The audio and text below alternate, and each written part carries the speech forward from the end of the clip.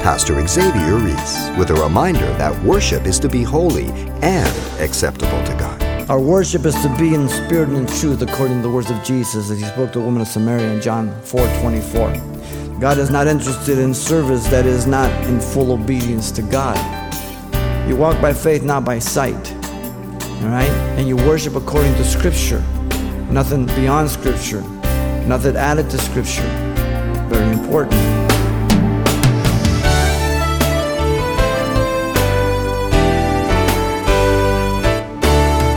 Welcome to Simple Truths, the daily half-hour study of God's Word with Xavier Reese, Senior Pastor of Calvary Chapel of Pasadena, California. David knew it was important to bring the Ark of the Lord into the center of Israel's life. He wanted all Israel to be excited about the presence and glory of God. However, the warning of 2 Samuel chapter 6 is that we're often tempted to judge a worship experience by how it makes us feel. David quickly realized, though, the important simple truth about worship is that it's all about pleasing God. And coming up, Pastor Xavier illustrates how essential it is that we turn to God's Word to know how He wants to be worshiped. Let's listen. Notice here, the concern of the day was to retrieve the Ark of God to the capital of the nation, Jerusalem, the first two verses. This is no small thing. Plus also, they had to go retrieve it, and the Philistines are still around. This is an incredible display of David being king. And the gathering is said to be from Shior in Egypt as far as the endurance of Hamath, over the farthest part of the north to Egypt. So it encompassed like everybody involved, leaders, everybody. Now, the reason for seeking the ark is not given to us here, but in Chronicles 13:3 it is. It was that it had not been sought by the people for a long time, since the days of Saul. The ark, remember, was at Bethel and Shechem and Shiloh during the period of Judges. It was there at Shiloh, and in 1 Samuel 4, remember that the Philistines took the ark, and God smote the people there for looking into it, and they called the inhabitants of Kiriath-Jearim to come and fetch it in 1 Samuel 6. And the ark then abode in Kiriath-Jearim in the house of Abinadab under his son Eliezer for 20 years in 1 Samuel 7:2. Now, look at verse 3 and 5. The concern of David was that it would be the expression of his worship. Don't miss it. They put the ark in a new cart. This was after the manner of the Philistines, not God's way. He wants things done according to his word first. We're going to see this. They brought it out of the house of Abinadab, and inside were the 2 tables of stone written with the finger of God, the law by which man was to live, life, and practice. There was a rod of Aaron, the authority to approach God. Only one tribe, only one person, the high priest and Levite. No one else. There was a pot of manna, God's provisions, miraculous through the wilderness, his faithfulness. And these 2 men driving the car were Uzzah and Ahio, the sons of Abinadab. Now, there is no evidence that they were Levites. They had no business to be involved. First thing, okay? On the cart, like the Philistines. Bad. What are these guys doing? They're not priests. Bad. And their sincerity and goodness did not justify their disobedience to the word of God. David desired to worship before the Lord. He was sincere, but his carelessness towards God comes. Notice 6 and 7, the Lord became angry. The cart came to Nacon's threshing floor, and Uzzah put out his hand to the ark, and he held on to it, and the oxen were stumbling. The ark of God was holy. Every Israelite knew that. They knew their history. The ark represented the testimony of God and the presence of God at times. The anger of the Lord then was aroused, notice, against Uzzah, and God struck him there for his error, and he died there by the ark. The record is clear. Uzzah was at fault. He ignored godly fear as to how to deal with the ark. The priests were the only ones who could touch the ark, as you know that. David was afraid of the Lord that day. Notice David first became angry. And now, Though he was mad because he struck Uzzah, and he thought he was doing good and right, David now is afraid of the Lord. Probably as a reflection of his presumptuousness, all of a sudden he starts thinking, wow, there's a way to do it, right way to do it. I shouldn't transport it this way. And all of a sudden it hit him. You ever been there? Remember, it's been 60 to 70 some years. Look at 9. David then, we are told, questioned himself how the ark might come to him. So he's thinking. David would not move the ark to the city of David, verse 10 tells us. He put it aside, the house of Obed-Edom, the Gittite. He had to go back to the drawing board. Obed-Edom was a Levite. 1 Chronicles 15:18 and many other portions give us that. The house of Obed-Edom was blessed for 3 months as the ark remained there. Now David's looking. I took it. I'm the king. Uzzah got killed. Obed-Edom's getting blessed. And he's trying to. He needs to connect the dots. The reasons for the outbreak against Uzzah are very, very clear. There was a manner by which God had prescribed for the ark to be transported. It was not on a new cart the way the pagan Philistines did it in 1 Samuel 6. We have to be careful we don't imitate the world. We live in the world, but not of the world. We're here, and we can use the things of the world. Nothing wrong with that, but we have to be careful how we do these things. After Aaron's sons covered all the furnishings, the Kohathites were to come in. Exodus 25:14-15 tells us, and then they would carry the ark on their shoulders. Kohathites were the only ones that didn't receive wagons in Numbers 7:9 and 1 Chronicles 20, verse 4. They were cared to carry the ark. They didn't have wagons. The other guys did for the curtains and everything else. The ark had rings, as you know. They put poles through and you carried them on your shoulders. 4 people. When they went across Jordan, the priests were the first in the river at flood season, and they were the last out, and they stood in the middle. Okay? They carried the ark. Around Jericho also. Now, David in 1 Chronicles 15:13, it says this. David told Zadok and Abiathar the priests, for because you did not do it the first time, the Lord our God broke out against us because we did not consult him about the proper order. Boom, the light came on. So Chronicles is a good parallel. You get the extra information. You understand? It's the priestly record.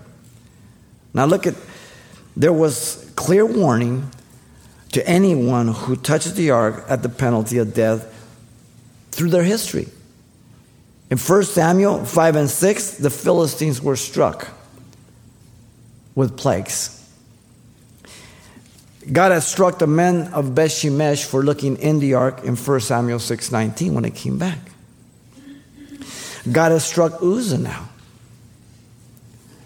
And they had all that history and they ignored it. This was David's mistake, being careless about the things of God, though sincere, but wrong. You know, it's like this young man, and there was a sheriff in the country, you know, and he just was up under an oak tree and he could see if people ran the stop sign, and he'd be parked where they can't see him. And so this young guy's coming through and he's going down and he looks to the right, looks at nothing coming. So he, rather than stopping, he just slows down and keeps going. So the old sheriff, you know, he puts siren on, chases him, pulls him over, and the guy walks out and says, boy, you know what you did wrong? He goes, no, officer. He says, you didn't stop at the stop sign. He says, officer, I could see to the right, I could see to the left. There's no traffic. I'm the only one on the road. What does it matter if I stop or just slow down? At that point, the sheriff proceeded to grab him in a headlock, grab his baton, and began to beat his head repeatedly. He says, now, do you want me to slow down or stop? It does make a difference. We need to present our body a living sacrifice, holy, acceptable to Him, which is our reasonable service. To not be fashioned in the world, but be transformed by the renewal of our mind, to prove what is that good, acceptable, and the perfect will of God. Every day. I must make every endeavor to seek God for my life, to worship and serve Him properly. Acts 17:11. Be a good Berean. Examine to find out those things are so, the Word of God. All that we do for God must not only be from the heart, but guided by His Word. For He honors His Word above His name. Psalm 138:2. And you know what He thinks about His name. You may say, well, it's not right of God doing this. He was only trying to keep the ark from falling down. Uzzah was an Israelite. He was responsible to know, just as you are responsible for everything in the vehicle code if you have a license. The policeman will accept no excuses. You're responsible. Our worship is to be in spirit and in truth, according to the words of Jesus as he spoke to the woman of Samaria in John 4:24. God is not interested in service that is not in full obedience to God. And we have to be careful because we're clever sinners. Samuel told Saul, "Behold, to obey is better than sacrifice, and to hearken to the fat of rams." 1 Samuel 15:22. And Saul was rejected. He kept hardening his heart, doing his thing, thought he was the exception. Nadab and Abihu, the sons of Aaron, likewise were prepared by God, and all the sacrifices, all the ritual, all the instructions, and they're going to offer the first sacrifice, and they drink a little wine, and they offer strange fire, and God consumes them. And he tells Moses, when the priests offer, you make sure they don't drink. And to make sure that they knew it was God, he consumed them with fire, but their clothes did not burn. We have Ananias and Sapphira, who were struck by God also in Acts 5, because they gave the pretense that they gave everything to the church when they did not. Now, any pastor who tells you to give everything to the church, get up and walk out. That's not what God is telling you. He struck them because they lied to the Holy Spirit. They wanted to pass themselves off as being spiritual when they were carnal. You understand? You give to God what belongs to God. You honor God with your finances as God leads you. He looked at your heart. But our worship should never be built on experience or emotions alone. For God is a God of decency and order, not of confusion. He's a God of peace. 1 Corinthians 14:33. So you have to be careful with your emotions. Doesn't mean that you can't have emotions when you worship. But you don't want to base your worship simply on emotionalism. Okay? Because then you feel if you don't get feeling or goosebumps or cry, then God's not there. No. You walk by faith, not by sight. All right? And you worship according to Scripture. Nothing beyond Scripture. Nothing added to Scripture. Very important. David's carelessness towards God was costly, being done in a wrong manner. Now notice thirdly, verse 12 through 23. David's contrition to God. Now David first sought to restore his fellowship with God. The offense of the ark needed to be confessed. The acknowledgement of forgiveness and restored fellowship is here with God. This is the second procession that honors God because it's done according to the Scriptures, and the people of God are going to receive a blessing. You understand? David then sought the manner of transporting the ark. And again, Chronicles 15, 3 through 24. First Chronicles tells us the Kohathites, the Merarites, the Gershites, they all were there involved. Zadok the priest and Abiathar. And he sought the leaders, and Asaph, the leader of the Psalms, many of the Psalms, Asaph, and they put the music. He was there, and all the instruments they collected. And I mean, this was just a big to-do. You know, it's like having the Marine Corps band, you know, and at D.C., and it's a great inauguration, whatever it is. This is national thing.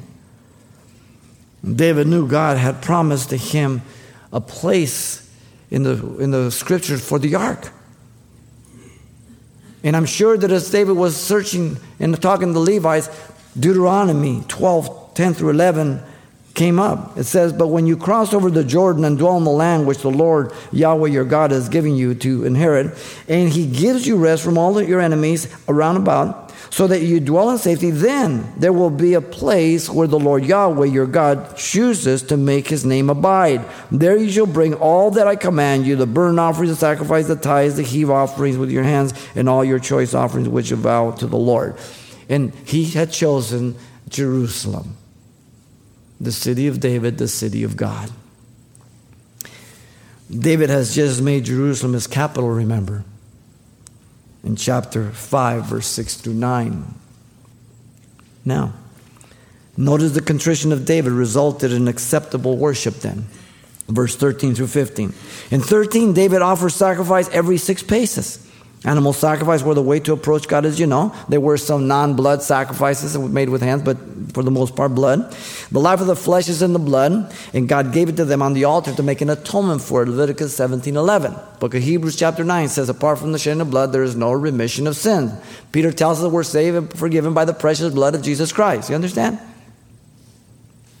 The offerings were an expression of worship here.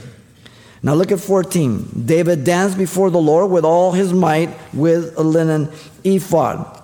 David also had a royal robe under the ephod, we are told in 1 Chronicles 15:27. This was an expression of David's love and devotion to God.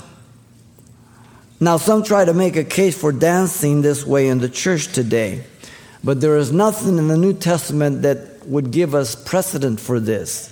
And people say, well, you're quenching the spirit. No, I'm quenching your flesh. I have to find scripture for it. Notice that he says that he danced before the Lord with all his might. It doesn't tell me he's dancing in the spirit. With all his might. You've got a cultural background, also the Hebrew people. Okay? A little different. I think that if you feel like dancing before the Lord, I think God would honor it. But why would you want to do it in public? If you do it in public, then all our attention is going to be upon you and not upon Jesus. Go home and dance before the Lord. He would enjoy it if it's from your heart. But if you don't do it at home, why would you want to do it here? Oh, I understand. You want to be seen. Okay. And that's the problem with the church today. We think the church is Balaam and Barney's circus. And it isn't. Everything decent in order according to Scripture. Now look at 15. David caused the people of God to rejoice with shouting and sounds of the trumpet. This is just an incredible time. It involved the setting up of the ark, the symbol of the physical dwelling of God in the midst of his people. Now look at 16 through 19. The contrition of David was despised and a source of blessing. In verse 16, David's wife despised him as she saw him through the window, leaping and whirling before the Lord. The last time Michal saw David, as you know, he was fleeing from Saul, her father. He went out the window in 1 Samuel 19:12. That's the last time, at least that's for the window she saw him. We don't have any record or inclination that he ever made an attempt to see her again. Their marriage was already a little strained, and all these years went by, and we don't get a record when he was on the run. Did he ever try to? He talked with Jonathan and Samuel, but not Michal. And David had torn her from her husband that Saul had given her away after David was fled, Patiel. And he took her from him as a condition to bringing the monarchy with the northern and the southern kingdom. Michal despised David in her heart, and it's confirmed in 1 Chronicles 15:29. The relationship had deteriorated completely.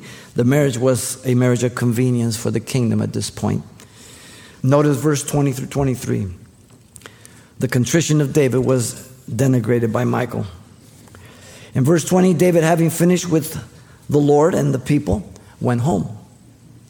And David returned home to bless his house, only to be mocked by Michal.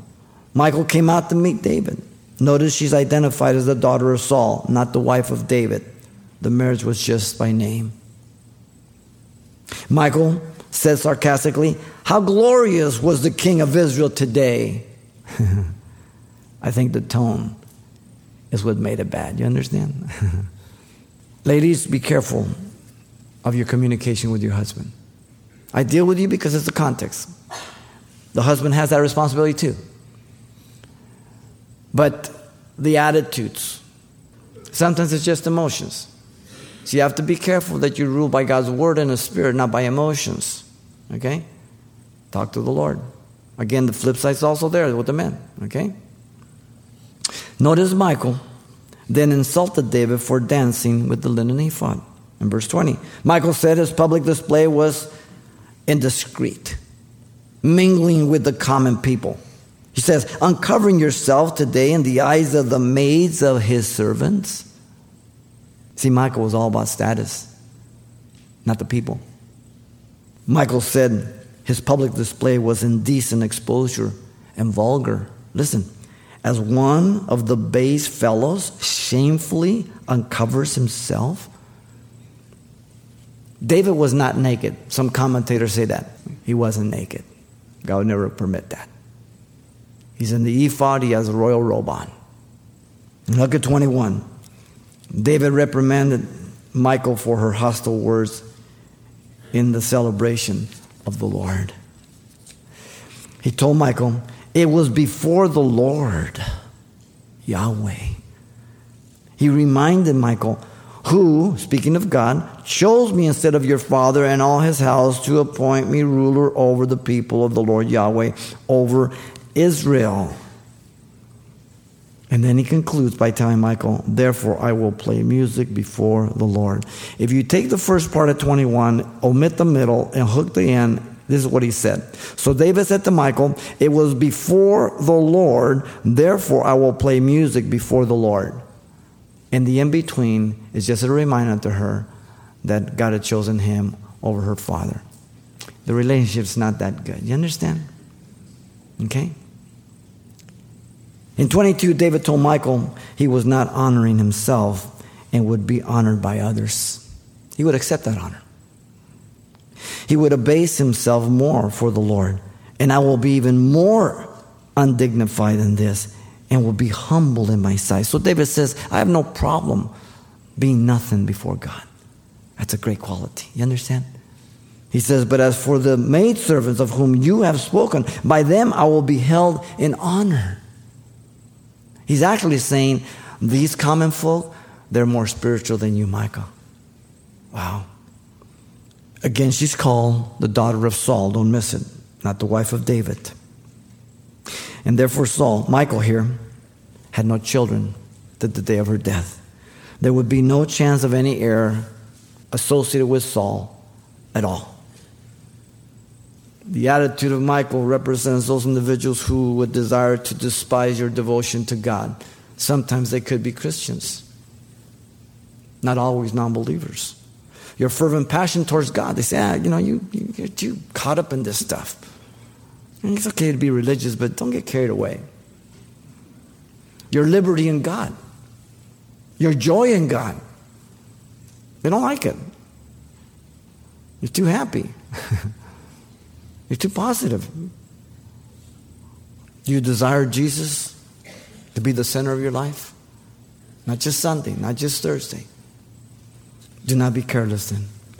Seek Jesus daily through prayer, through the Word of God.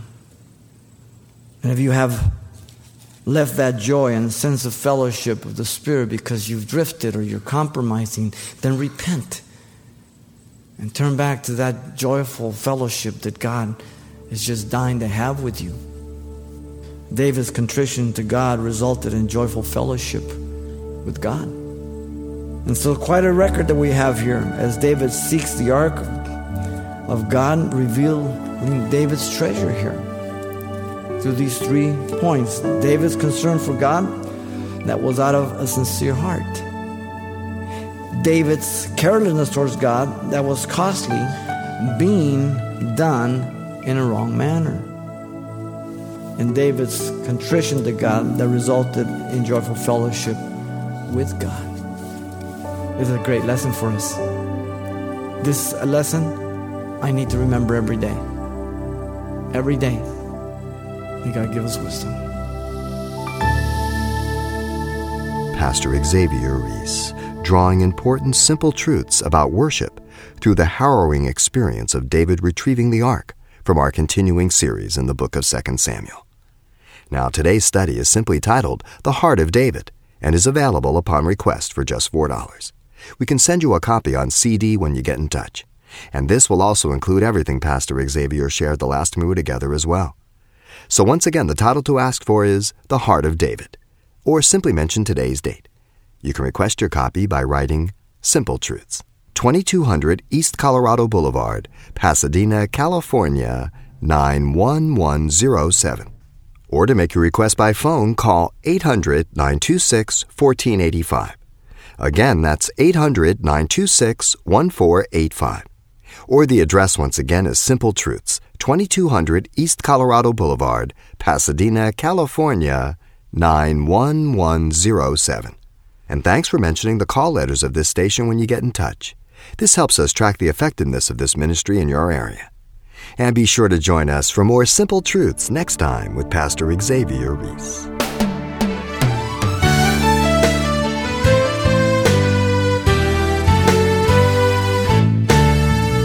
Simple Truths with Pastor Xavier Reese, a daily half-hour broadcast, is a radio ministry of Calvary Chapel of Pasadena, California. www.calvarychapelpasadena.com.